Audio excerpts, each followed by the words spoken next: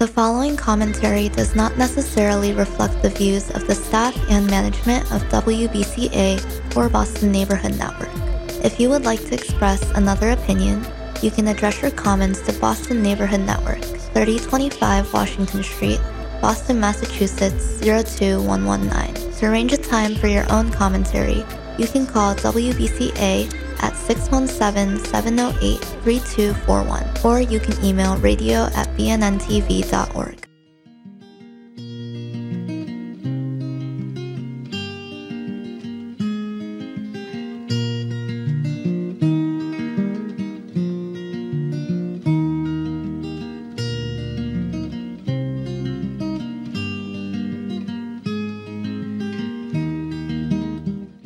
Welcome to Life Matters. I'm Brendan O'Connell, your host.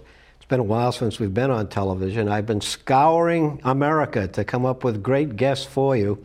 And today we have a very special one, Mark Lee Dickson of East Texas. And he serves as the director of the Right to Life of East Texas and the founder of Sanctuary Cities for the Unborn Initiative. Mark Lee Dickson is a God-fearing, Texas-born and raised pro-life activist who fights for the rights of all human beings from conception till natural death. Mr. Dickson and his pro-life activism seeking to defend the lives of the unborn and those who are medically vulnerable in hospitals has been featured in various news outlets across the world. Mr. Dickson is perhaps best known for leading 67 cities and 2 counties across the United States in passing of enforceable ordinances outlawing abortion within their city limits. According to the Washington Times, Dickson may also be the first to have been sued in a defamation lawsuit by the abortion industry for calling abortion murder. In February of 2023, the Supreme Court of Texas sided in Mr. Dickson's favor. Dickson was also the non-government actor named as defendant in the federal lawsuit regarding the Texas Heartbeat Act, which was heard before the Supreme Court of the United States. And in December 2021, all 9 justices agreed the case against Mr. Dickson should be dismissed. Well, I could go on, but I'd like to welcome Mark Lee Dickson. Great to be here. Mark, how did you get involved with the pro-life movement? Well, it all started growing up. I would go to the Gregg County Fair with my parents, and we would look for my grandfather's table. He was a director with the Right to Life of East Texas, and he was either working there, he'd work at the Gregg County Republican table, or he was the party chair. But what I remember most is when I got to the Right to Life table, he had the fetal models.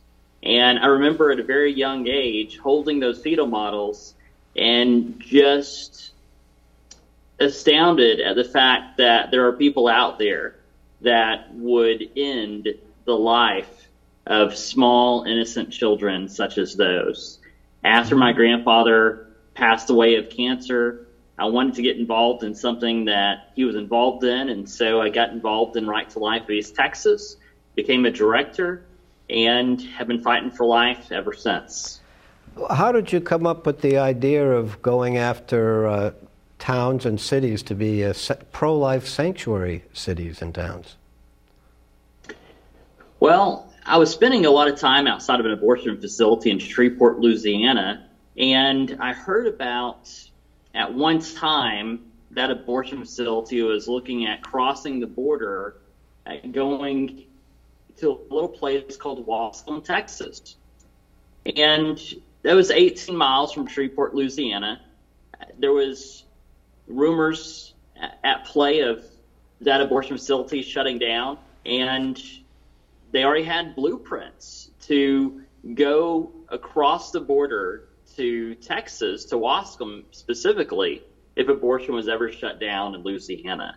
Mm-hmm. And so I was wrestling with that idea of an abortion facility coming to Wascom, and I ended up just kind of dawned on me that if an abortion facility moved to Wascom, it wouldn't have been Texas Capital's problem at the city of Austin. It wouldn't be Washington, D.C.'s problem, our nation's capital, but it would be Wascom's problem. Mm-hmm. And so reached out to the mayor, Mayor Jesse Moore, and he asked me what he could do, and I encouraged him to pass an ordinance outlawing abortion within the city limits. He asked me to expedite him that ordinance. Came up with that ordinance, and having that ordinance in my hand, I just didn't feel comfortable giving him that ordinance because I knew that if they were to pass this ordinance, there would likely be a lawsuit filed by the abortion industry. And so I wanted to be smart about this. Reached out to my senator, Senator Brian Hughes, while I was at Chick-fil-A one night grabbing a bite to eat. And he ended up introducing me over the phone to Jonathan F. Mitchell, who's a law clerk for Justice Scalia. Wow. Been quoted in court opinions by Alito and Thomas, former Solicitor General for the state of Texas. And that started it all. And so ended up, that paved the way for the Texas Heartbeat Act. But that ordinance in Wascom went through several revisions until we got it where we wanted it to be. And when we handed that ordinance to the city of Wascom, it also came along with it a letter from my attorney saying that if any lawsuit were to take place against the city of Wascom, that he would represent the city at no cost to city and taxpayers. And that satisfied my concern of the city getting sued sued into oblivion. Mm-hmm. I wanted to make sure that if they were sued, that they had legal representation and that we could win any battle that came forward. Mm-hmm. And so as a result, we ended up seeing 67 cities now that have passed the ordinance in 2 counties, the largest of those being Lubbock, Texas, which June 1st of 2021 was when that ordinance went into effect and shut down abortion services at the Planned Parenthood there in Lubbock, Texas. Oh, that's great. That's wonderful news. Now, I would imagine each city has different regulations, laws. What is the process for you to try to get a city to become an abortion-free city, not allowing abortions to happen in that city or town? Is there a process? Absolutely. We always encourage people to sign an online petition, and that's at the Sanctuary Cities for the Unborn website, www.sanctuarycitiesfortheunborn.com. And so we see all across America interest being shown in particular areas. And there's a lot of cities in America. There are about 20,000 cities out there, and the majority of these cities are 5,000 and less. Some are, of course, much, much larger than that. But we're very strategic about where we go. We don't go to a place where there's not a lot of interest. We go where there is a lot of interest, a lot of community support, and we usually hold a meeting at a church, an interest meeting. Sometimes we do it at a bingo hall or a community center or Republican Party headquarters. A lot of times, though, it's the churches, and we really work on getting the church mobilized in that area, the church engaged in the issue, and we look at a whole host of factors. If they do not have a pregnancy resource center, we try to connect them with a pregnancy resource center. Sometimes in this process, a pregnancy resource center has been started. Just because someone saw a need and decided to meet that need.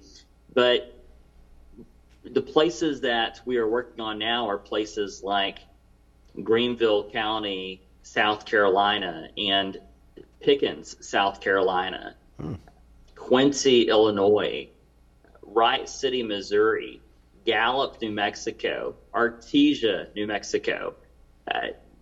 Also, we're working on Snowflake, Arizona.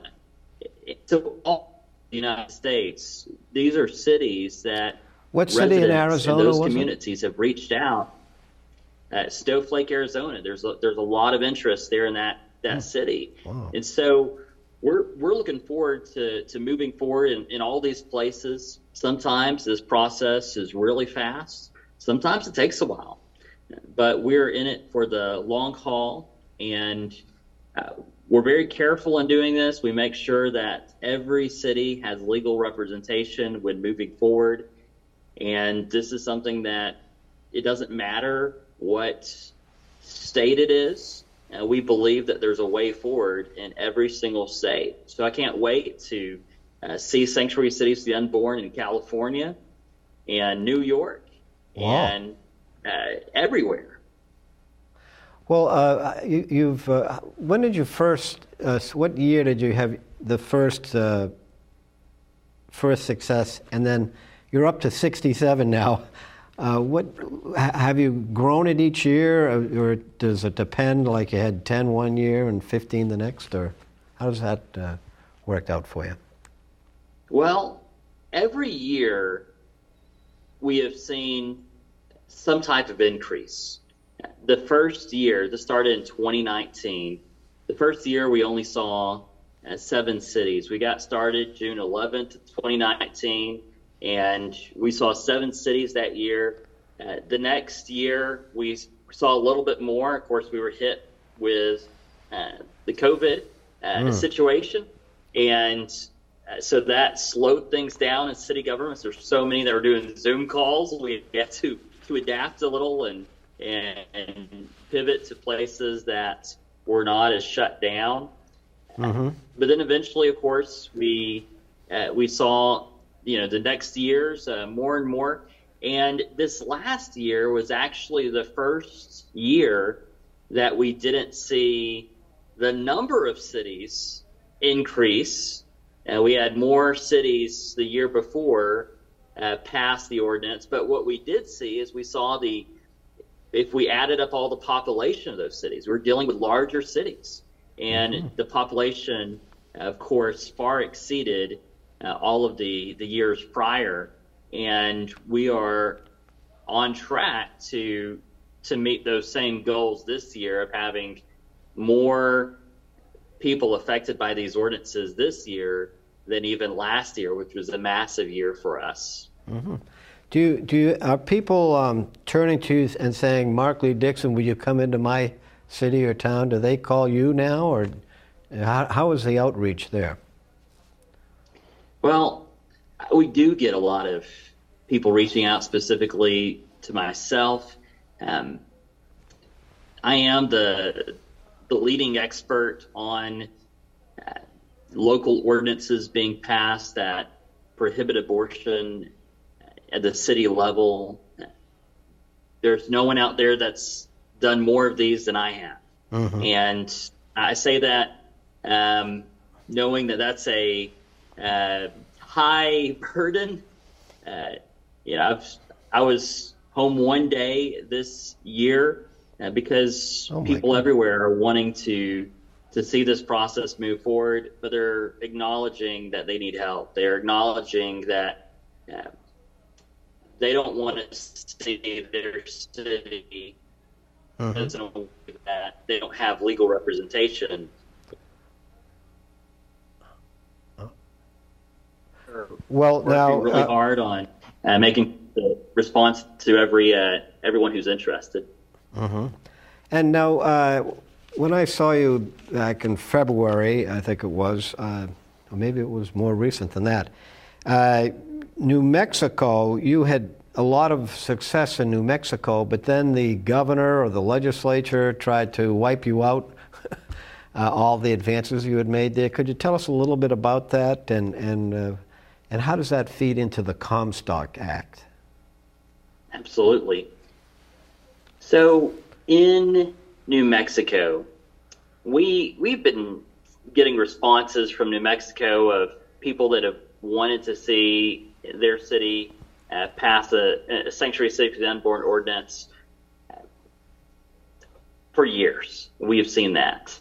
And when we started to go over there, we went over there after Roe v. Wade was overturned, and we saw Holman's Health had made an announcement that they were targeting southeast New Mexico. So they wanted to set up shop a few miles from the Texas border to get Texas residents, and we said not on our watch. And so we ended up seeing an ordinance pass in Hobbs, New Mexico, which was actually a place that Holman's Health, an abortion provider, was targeting. And when we started moving that ordinance forward, they were already looking at a building and papers had been signed, but they ended up backing out completely, to which we said, praise the Lord. Mm-hmm. And we saw Holman's Health move about 5 hours to Albuquerque. They were targeting Clovis, but they abandoned Clovis as well when we started to move an ordinance forward there. And so we also saw Lee County and Roosevelt County. And then, of course, what happened was the Attorney General filed a lawsuit against those cities. Of course, at the same time, there was legislation that had been passed in New Mexico. In this legislation specifically said that cities were prohibited from passing ordinances outlawing abortion. And so two things at once there. Well, what we ended up arguing is that in New Mexico, the ordinances there were not like Texas. We're not passing explicit abortion bans. We're passing what I call specifically de facto abortion bans. These ordinances in New Mexico, all they do is require compliance with some federal statutes which were passed in 1873, which had never been repealed by Congress and have never been declared invalid by the courts. And what these federal statutes say, and this is part of the Comstock Act of 1873, these federal statutes prohibit the mailing and the receiving of abortion-inducing drugs and abortion paraphernalia. So anything that could be used for an abortion.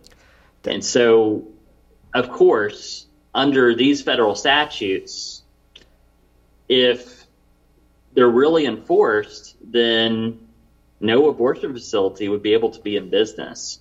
And so, of course, the day that the Attorney General sued the 4 jurisdictions, there was already another jurisdiction on the agenda for that night to pass an ordinance, City of Eunice, and they did. And they felt very emboldened that the fact that the Attorney General sued the other communities just made them want to pass it even more. And then, of course, we ended up seeing Edgewood, New Mexico, pass an ordinance as well. And it's not stopping. There are many more communities throughout New Mexico that they're not hindered by the threat of lawsuits, that they are ready to stand up and fight for the right to life. Well, that's wonderful news. Now, I saw you make a presentation and have some folks out in front of the United States Supreme Court in Washington, D.C. in reference to the Comstock Act. Why there, and Absolutely. What are you trying to achieve, and are your opponents trying to stop you or eviscerate the Comstock Act? Well, what we decided to do, the City of Eunice felt a little left out when they were not sued by the Attorney General of New Mexico. They were thinking that they would be added to the lawsuit, and they weren't.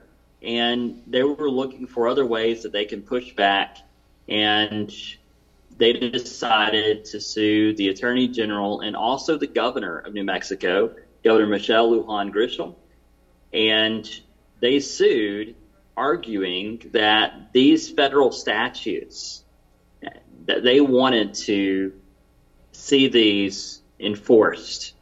And so they were seeking a declaratory judgment regarding the Comstock Act and how these federal statutes trump all state laws and state constitutions, even New Mexico and their HB 7, which was a law specifically seeking to prohibit cities from passing ordinances restricting abortion. Mm-hmm. Well, that's being moved forward and is in process. There are other communities that are wanting to go after the Attorney General and the Governor as well in filing similar suits. And this is a battle that's going through the courts right now. We do expect this issue to eventually be discussed, the Comstock Act to be discussed before the Supreme Court of the United States of America.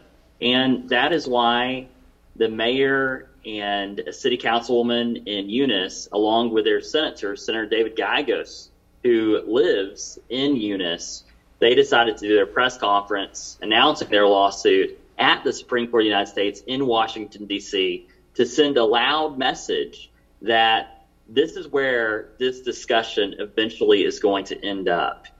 And that sent a pretty loud message throughout all of New Mexico that we were extremely serious about this fight. For so long, Governor Michelle Lujan Grisham has had the microphone, and she has declared, prophesied even, that New Mexico is a pro-abortion state. And the fact that these cities have risen up and taken back the microphone has allowed America to see that New Mexico really is pro-life. And if we just all stand up in New Mexico, then we can see a New Mexico that's just as strong in the pro-life battle as the state of Texas. Wow, that'd be something. That really. Now, the Comstock Act, you're saying that the Comstock Act says you cannot bring drugs in, mail them into the state, or mail them out of the state. Is that it, or the Comstock Act? Could you just clarify that again? Absolutely. So the Comstock Act prohibits the mailing and receiving of abortion-inducing drugs and abortion paraphernalia. And so that is in the mail, but also any kind of carrier service, that's prohibited. So right now, and this is the law of the United States of America, and right now every single abortion facility is in violation of these federal statutes. Now, technically, under a new president, under this president if he wanted to, but any president could start enforcing these federal statutes. We know the Biden administration is not going to do that. We know the Biden administration has taken a narrow reading of these federal statutes. But a future president could enforce these federal statutes. Mm-hmm. And if he were to enforce these federal statutes, it could shut down every single abortion facility and abortion organization in America. Wow, that's really something. Well, gosh, I really appreciate you coming on the show today and telling us what may happen. Just one final question, and that has to do with the Mifeprex. Mifeprex, it may go the way of the dinosaur, but right now Mifeprex is mailed in from outside the United States for people, mail order abortions. Will it stop Mifeprex, do you think? Absolutely. Any drug that is used for an abortion, it can stop. Mm-hmm. And so this is something that, people have been begging our Republican potential nominees for president to support a federal abortion ban. And I'm all supportive of the idea of encouraging those who are running for office to support a federal abortion ban. But the way that I see it, we have a de facto federal abortion ban that's already on the books, and it's just going to be enforced. If it's 18 U.S.C. 1461 and 1462, which is these laws in question, if they were enforced by a future president, we could shut down the abortion industry overnight. Well, that's wonderful. And that'd be a glorious thing. That is really in California, in Hawaii, Alaska, every single state And even Massachusetts. Yeah. Absolutely. Well, Mark Lee Dickson, thank you so much for coming on the show and telling us about the wonderful accomplishments you've had thus far, and hopefully you'll have many more in the future. And folks, we hope you found today's show to be unique, informative, content-rich, truthful, and thought-provoking. Thanks for watching and listening. My name is Brendan O'Connell, your friend for life.